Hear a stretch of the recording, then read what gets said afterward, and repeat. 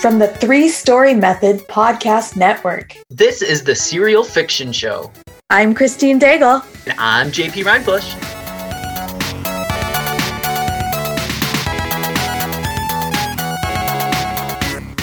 Welcome to the Writer's Serial Fiction Show. This is a companion podcast to the Reader's Serial Fiction Show. If you haven't listened to today's story, we'd encourage you to pause and go listen to Risse Landstrom's episode on our companion podcast first. We can only play half the episode, so if you like what you hear, check out the full episode free on Vella. The link to the podcast and the Vella episode are in the show notes. So, Christine. Yes. How's your writing week been? Good. Got an idea for the second part of Molecule Thief with my co-writer, so I just need some time to get that down. I'm like, okay, here's the next part. This is what we're writing, so that's been good. And I have got back to writing my novel a little bit this week, which has been on the back burner since June. So I'm glad to do that. How many? You? No, we're not done here. Okay. How many? Take it. How many episodes do you have of Molecule Thief so far? 49. Nice. And how many are released? I think 18 at this point have been released. So you have a fantastic backlog. I'm a stockpile. Yeah. Are you guys going to do like a season break? Yeah. So after 49 is the end of season 1. And then we need to start writing on the next part. So yeah, I mean, if we get that done before 49 releases, we'll probably just put up right away. But yeah, we might take a couple week breaks if we need to get that all revised and proofed and beta read and all that stuff. So yeah, very nice. Yeah. Cool. How's your writing? I'm excited too. I'm just excited to have the first 2 arcs of both serials done. So that feels amazing. Woo-hoo. And looking forward to just now playing and doing whatever we feel like. So excellent. We got a base. Awesome. Now it's just fun. How about you? How's your writing been going? It has been going, but it's been going slowly. Oddly enough, I'm very slow at editing this stuff and I don't really know why. But I did just finish How to Write Manga by R.A. Patterson, and that was fantastic. There is a piece of storytelling that I have been trying to figure out to do long-form serialized fiction where there may not necessarily be an ending in sight. And I really love how this author described Japanese storytelling. And there'll be more discussion on this, the book club at Right Away. Shameless plug. Podcast plug. I'm going to be listening for the Cliff Notes. I'm going to read it too, but I'm going to get the Cliff Note version too. But it's really cool because they basically, like, one of the key takeaways I took was in Western society, we have a lot of like man versus environment. Like there's a lot of this conflict that exists. Well, in Japanese storytelling, it's more about someone coping or existing within the environment. So it's more about man with, I think is the term they used, or man with man, or man with an environment.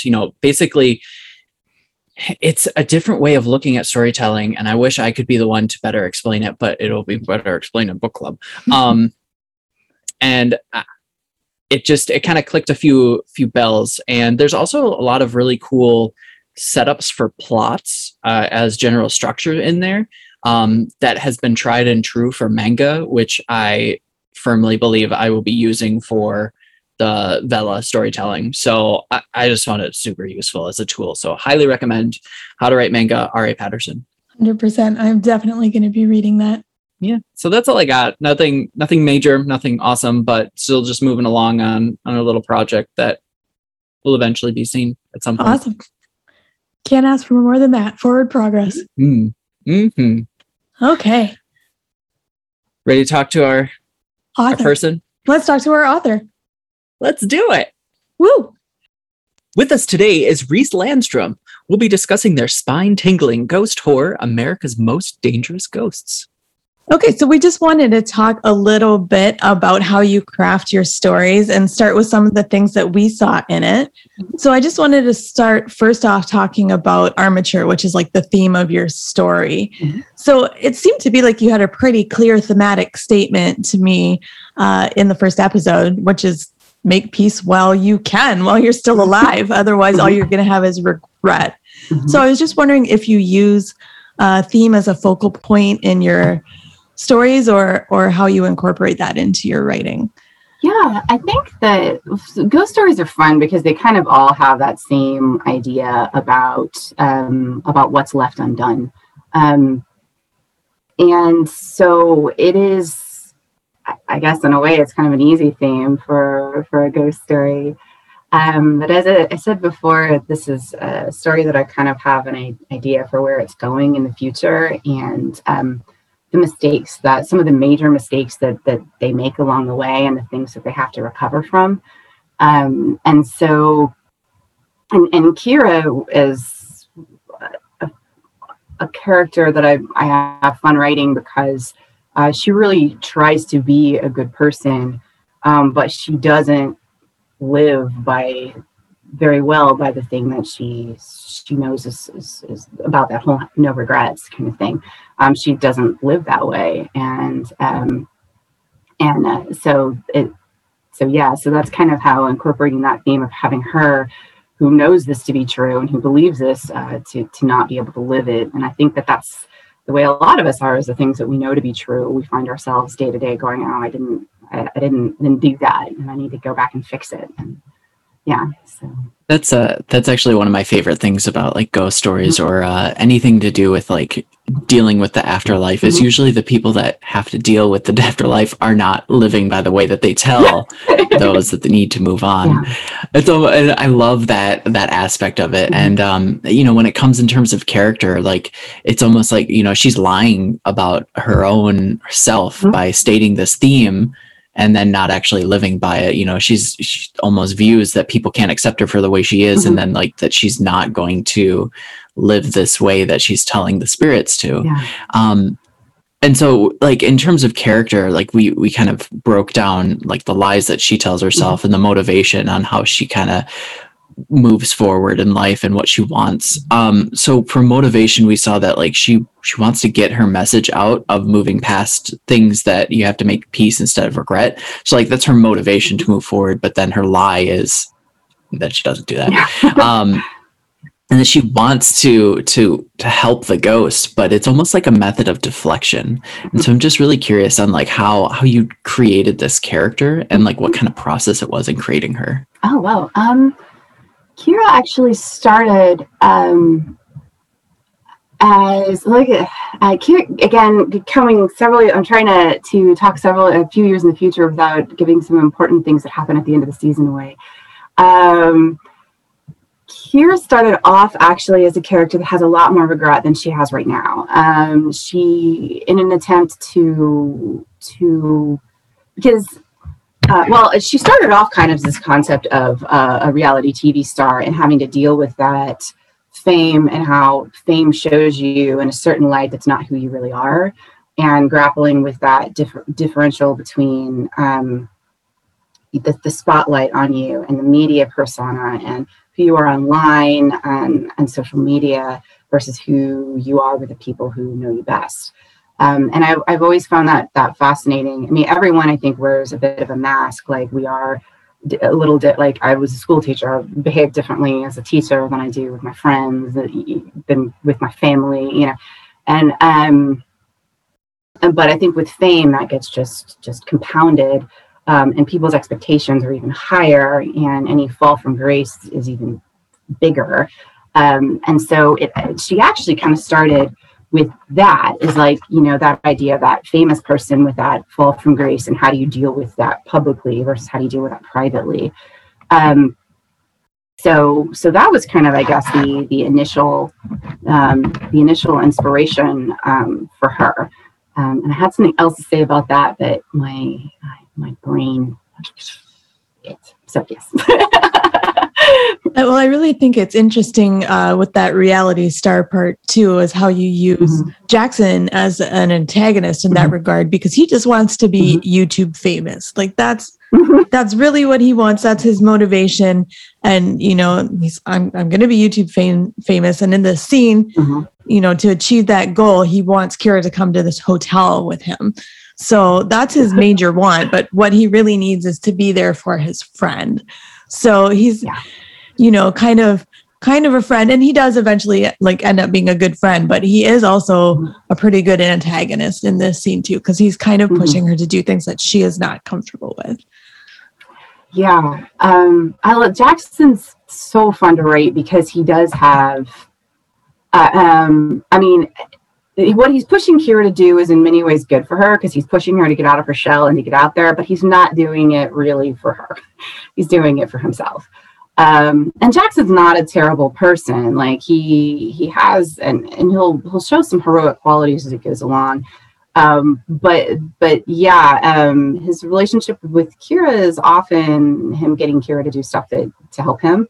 And this is one place where writing right now has been, I think this was a much better time to write this than when I originally came up with the story, because, with coming out of the pandemic, that actually starts to play into this, and Jackson's history of having graduated from film school and then gone into a pandemic with no chance of having a job. And so, instead of starting the life that he really wanted and getting out of town, and he ended up stuck back with his parents who, working, rebuilding motorcycles with them, which was not where he wanted to be. And so that kind of collapse of expectation and of society, and we're coming out of it, but how do we rebuild everything we lost? I very much feel for people who are coming out of college right now, because it's how do you start a new chapter of your life when the world is upside down? And so I think this was actually a much better time in history to start the story than when I initially had it, because that lends a lot of backstory to these characters that makes them, that gives them a lot of motivation. So that's been good.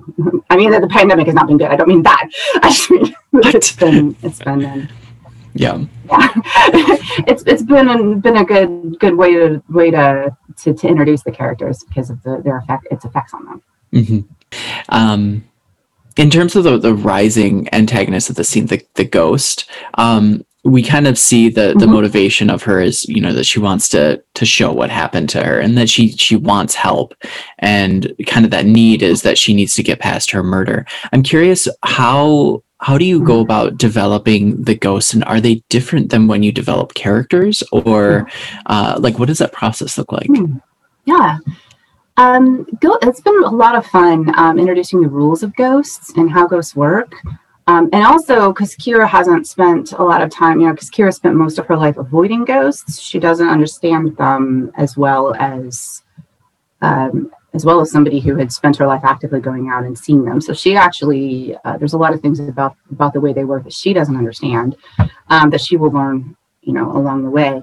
But ghosts to me are stasis. They're so there's something that happened that has become all that they are. So unlike the living characters, ghosts don't really have layers. There's one motivation. It's very straightforward.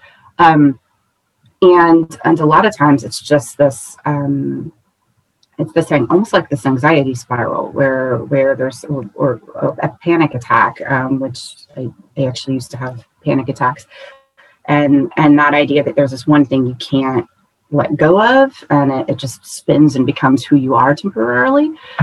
So in a way, ghosts kind of work like that. And so Julia is basically this horrible thing happened when she was trying to. When she and Hassan were having a rough time because of family and cultural differences, but she loved him very much, and then this thing pulled her away from him, and so that's really what she is right now. Is she is this person who is yanked out of the life and the love that she wanted, both by her family's disapproval and literally by this abduction. So, and that story will we were talking a little bit, I was talking a little bit about like television. That story of what happened to Julia and Hassan will play out slowly over the course of the first season. So we'll kind of find out what happened there as it goes along. I think that's fantastic. And I just wanted to talk a little bit about how you construct your scenes. I was delighted when I found out that this was a nonlinear construction in your first episode, because I love that. I know some people hate it on The Witcher, but that nonlinear structure was brilliant. And I thought the structure was brilliant as well. And I just thought it was really interesting that the first scene was almost like the consequence of the second scene. So you get this retroactive motion when you're reading, and all of a sudden you get that aha moment. And I just love that. So I thought that was delightful.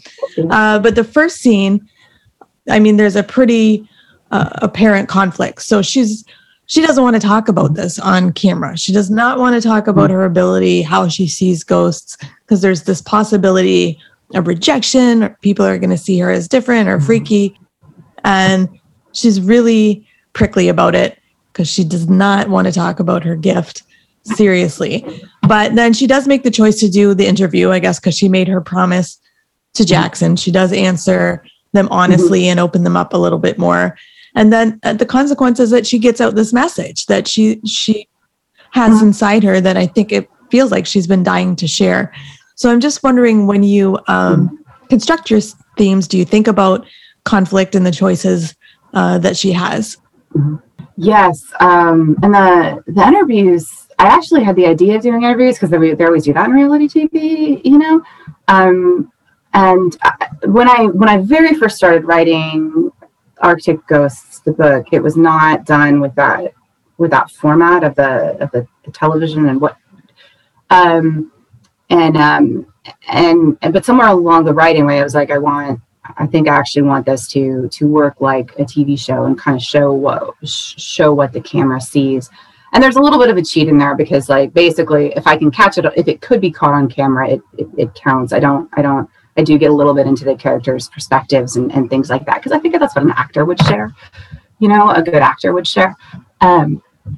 But yeah, so the interview, there's an interview segment in almost every episode, and sometimes it's the beginning and sometimes it's somewhere else, and sometimes it's Kira, sometimes it's somebody else. But getting to kind of layer those out and figure out what interview segment goes with which story segment was a fun, interesting writing challenge to kind of see, using that to convey some backstory and some expository information that would kind of be a boring info dump within a scene, but also thematically, how do I layer these in?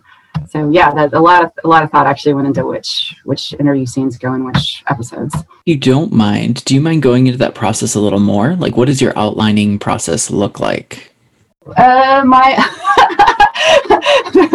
have an outline. I have two outlines. And see, this is a podcast, so I'm going to show you a picture, but I won't. So this is an episode.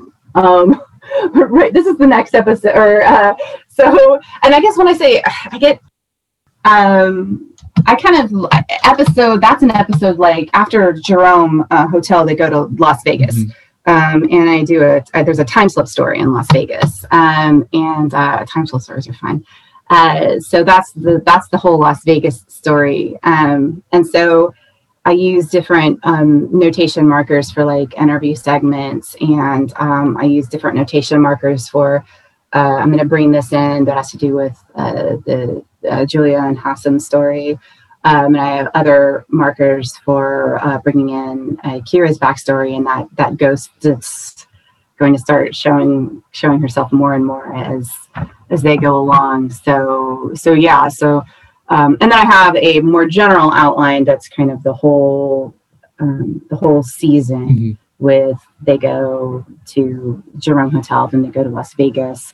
Then there's going to be something in Jackson's Chop Shop, and that one will actually be one of the few stories it's based on different ghosts, an amalgamation of several ghost stories, with a haunted motorcycle, and then so I have some stories where I'm like, these plot points need to happen, but I don't know who the ghost is yet or where they're going to be. So those are the ones where somebody can make suggestions, and I could go to that location. So yeah, so it's I'm an outliner.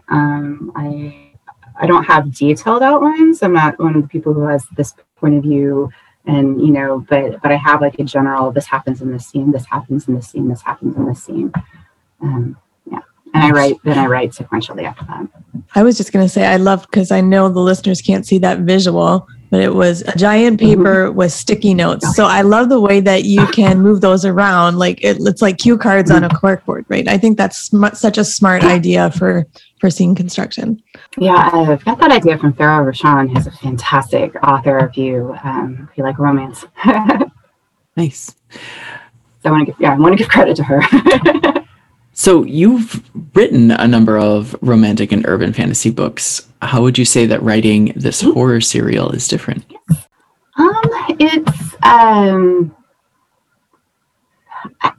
It's been an interesting transition, but I love romance. Like I come from writing it. That's where I learned the craft of my first novel was romance. So, and I think the things that romance does extremely well is interpersonal relationships and tension.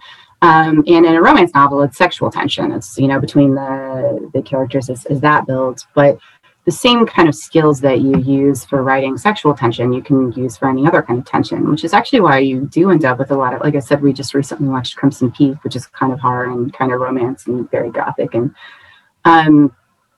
I think that horror and romance actually have a surprising amount in common, because they're both about an inspiring emotion, and one is fear and one is love.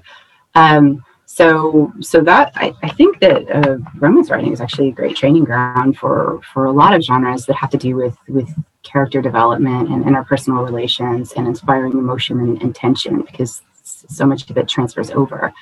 And those are writing the way people interact with each other is one of my favorite things, and discovering what they don't get and what they do get, and how they help each other and how they hinder each other. And Do you have any tips that you could share with how to write good character interaction? I love writing dialogue, and I think one of the most fun things about dialogue is what we don't say, and like the ways that people try to get their point across, or try to get what they want without playing all of their cards.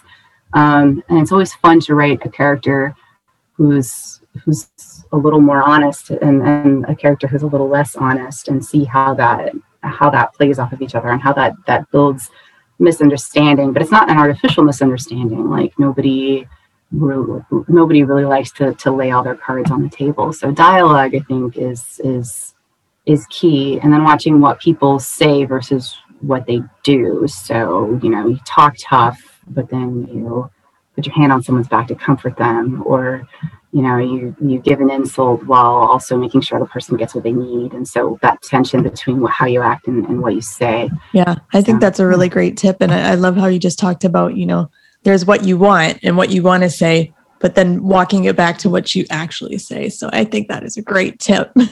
Yes.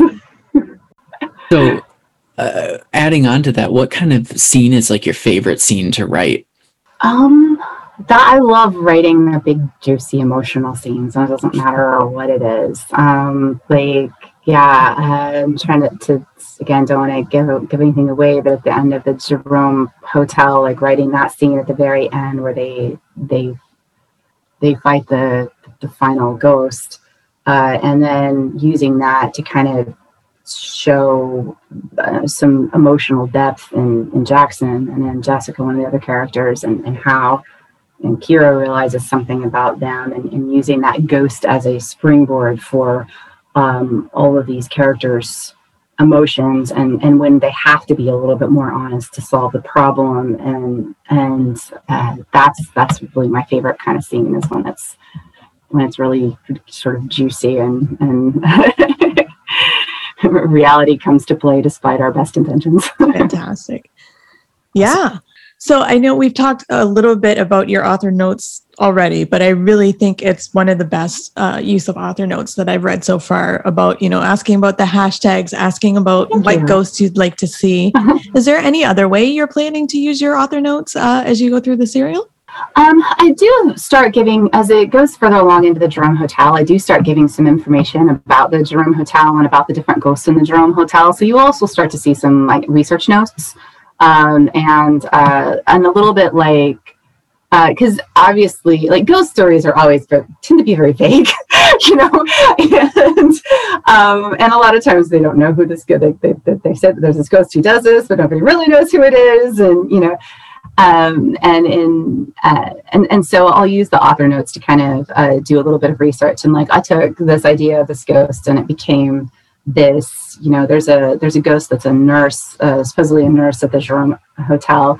And she shows up in that first episode, and so I talk a little bit about the ghost story of her and how she's obviously a lot more detailed and fleshed out in the actual story. And so the research notes mostly.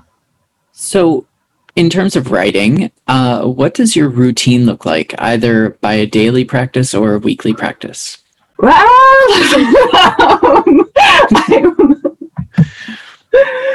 I try to write every day.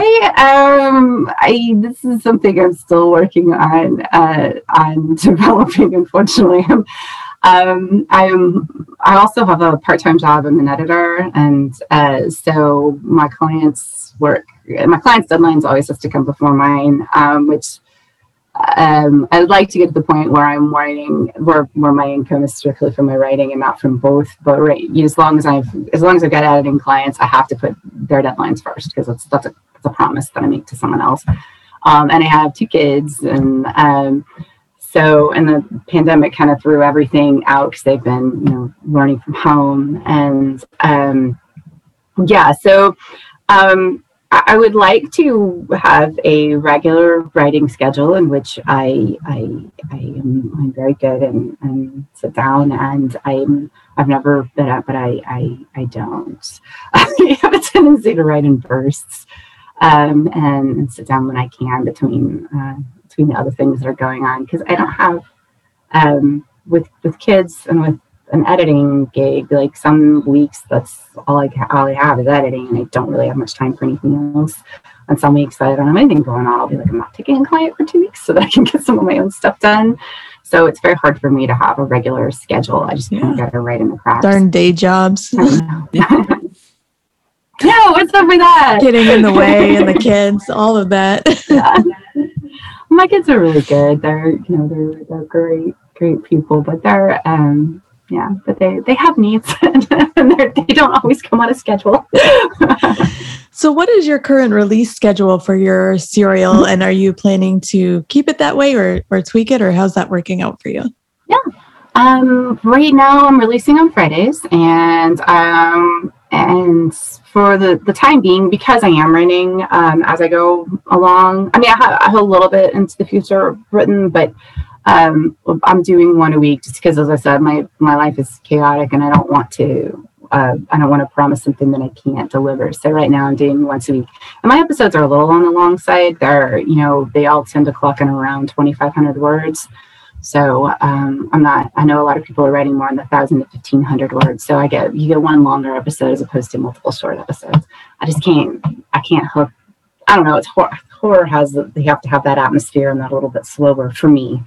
So Fridays for now. I might change the day in the future, but I don't have plans to do more than one episode right now. But I agree with that. Like, horror is all about that slow tension build. So that's a really important part of writing horror. Yeah. Do you have any books or methods that you found useful when you've been working on these serials? Let's see. Actually, there's Sarah Cannon has one of my favorite plot structures that I've ever seen. It's based on the K.M. Weiland, I think, or Weiland. I hope I'm saying. Yeah, it's K.M. Weiland. You're right. Yep. Weiland. Okay, I think it's based on the K.M. Weiland, but the way that Sarah Cannon puts it resonates very closely with me. Now that's more for book writing. And I actually my husband got me masterclass for Mother's Day this year, which has been fantastic. I was listened to Neil Gaiman, and I listened to R.L. Stein actually had a really great masterclass. But Shonda Rhimes has a masterclass on there, and she goes into the structure for writing television episodes. And that was actually really useful because this, as I said, works a lot more like television than it does like a novel. Because my serial is not. I know some people are releasing like basically a cut up novel as a serial, and this is not a cut up novel. This is written more as a serial. So Shonda Rhimes outline for writing episodic television was actually fantastic. So if you have access to masterclass, I highly recommend her. Awesome. I used to. Maybe I'll renew that. I don't know. But the Neil Gaiman one is fantastic. Yeah, I definitely recommend that one. Agreed. All right. I have one last question. What would you say to someone who is looking to start a serial? Do it. Have fun. Like, writing is such a anything in the arts is such an adventure, and it has its pitfalls, and you can't count on it for money. Although I think artists should be paid, and I have some frustration with our system in the way it doesn't regard the work of artists as being worth monetary compensation. I guess just because you love something doesn't mean it's not it's not worth being paid for.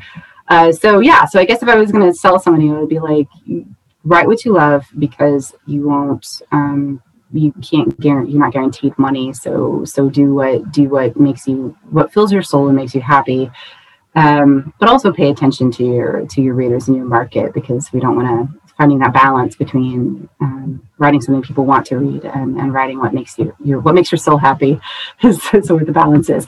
That's terrible advice because it goes on for too long and is convoluted. But I guess do it and have no expectations. That's my advice. Absolutely. Perfect. Thank you very much for joining us today. We had a great time. Yes, thank you. Been awesome. Thanks for having me on the show. Our thanks today to Risse Landstrom for letting us break down their episode. Finally, we want to thank you for listening to the Writer's Serial Fiction Show. If you know someone who might enjoy the show, send them your favorite episode link. And if you want to leave an Apple Podcast rating and review, we read all of them and take your suggestions. You can also leave a comment on our website at serialfictionshow.com. We'd love to hear from you. Thanks, and we'll see you next time with another serial fiction episode. And that's a wrap.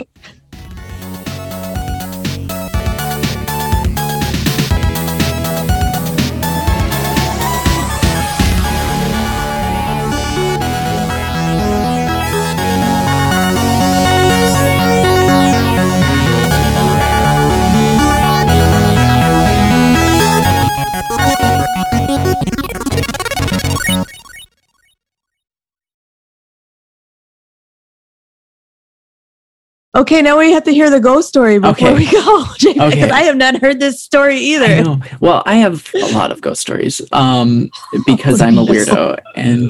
That's awesome. I love ghost stories. I love like people's ghost stories. Those are the best. Okay, Christine, you can't put this in the bonus part because I said so. Anyway, so we went to the Hawthorne Hotel, which was for our writing event, and it's considered like one of the top haunted places, but apparently no one's actually died there, so I don't really understand that. But regardless, I didn't know this at the time, but I was in the hotel room that is right next to the like second most haunted hotel room, which is like, I don't know why but whatever. And so like I had dreams all night of being murdered, which was great. I loved it. Just kidding. I didn't. I hated every minute of it. Yes. So that was wonderful. And then in the basement, in the men's room area, I was in there and like I immediately got this scent of like pipe smoke. And like whenever this stuff happens to me, like I know the stuff that I like am sensing isn't real versus real, but it's still like very prominent. And it's hard to like explain that to someone but like if you could imagine what the scent of pipe smoke is and imagine it to such a degree that you could almost smell it, like it's that sort of like I don't know, sense, because I know that it's not real, but I'm able to sense it. So I'm in this basement and I got this like strong sense of pipe smoke, and then I immediately felt like I was being like bustled around by people. Like there was just like, it was super crowded. I was the only one in this bathroom. And all of a sudden I just like was choking on this like smoke. And it was like so much I had to like leave. And like the moment I left the door, everything, like even the like residual scent had just vanished. And I was just like, I would rather not do that again. Yeah. Oh my gosh. Wow. I would not sleep for the rest of my life if that happens to me.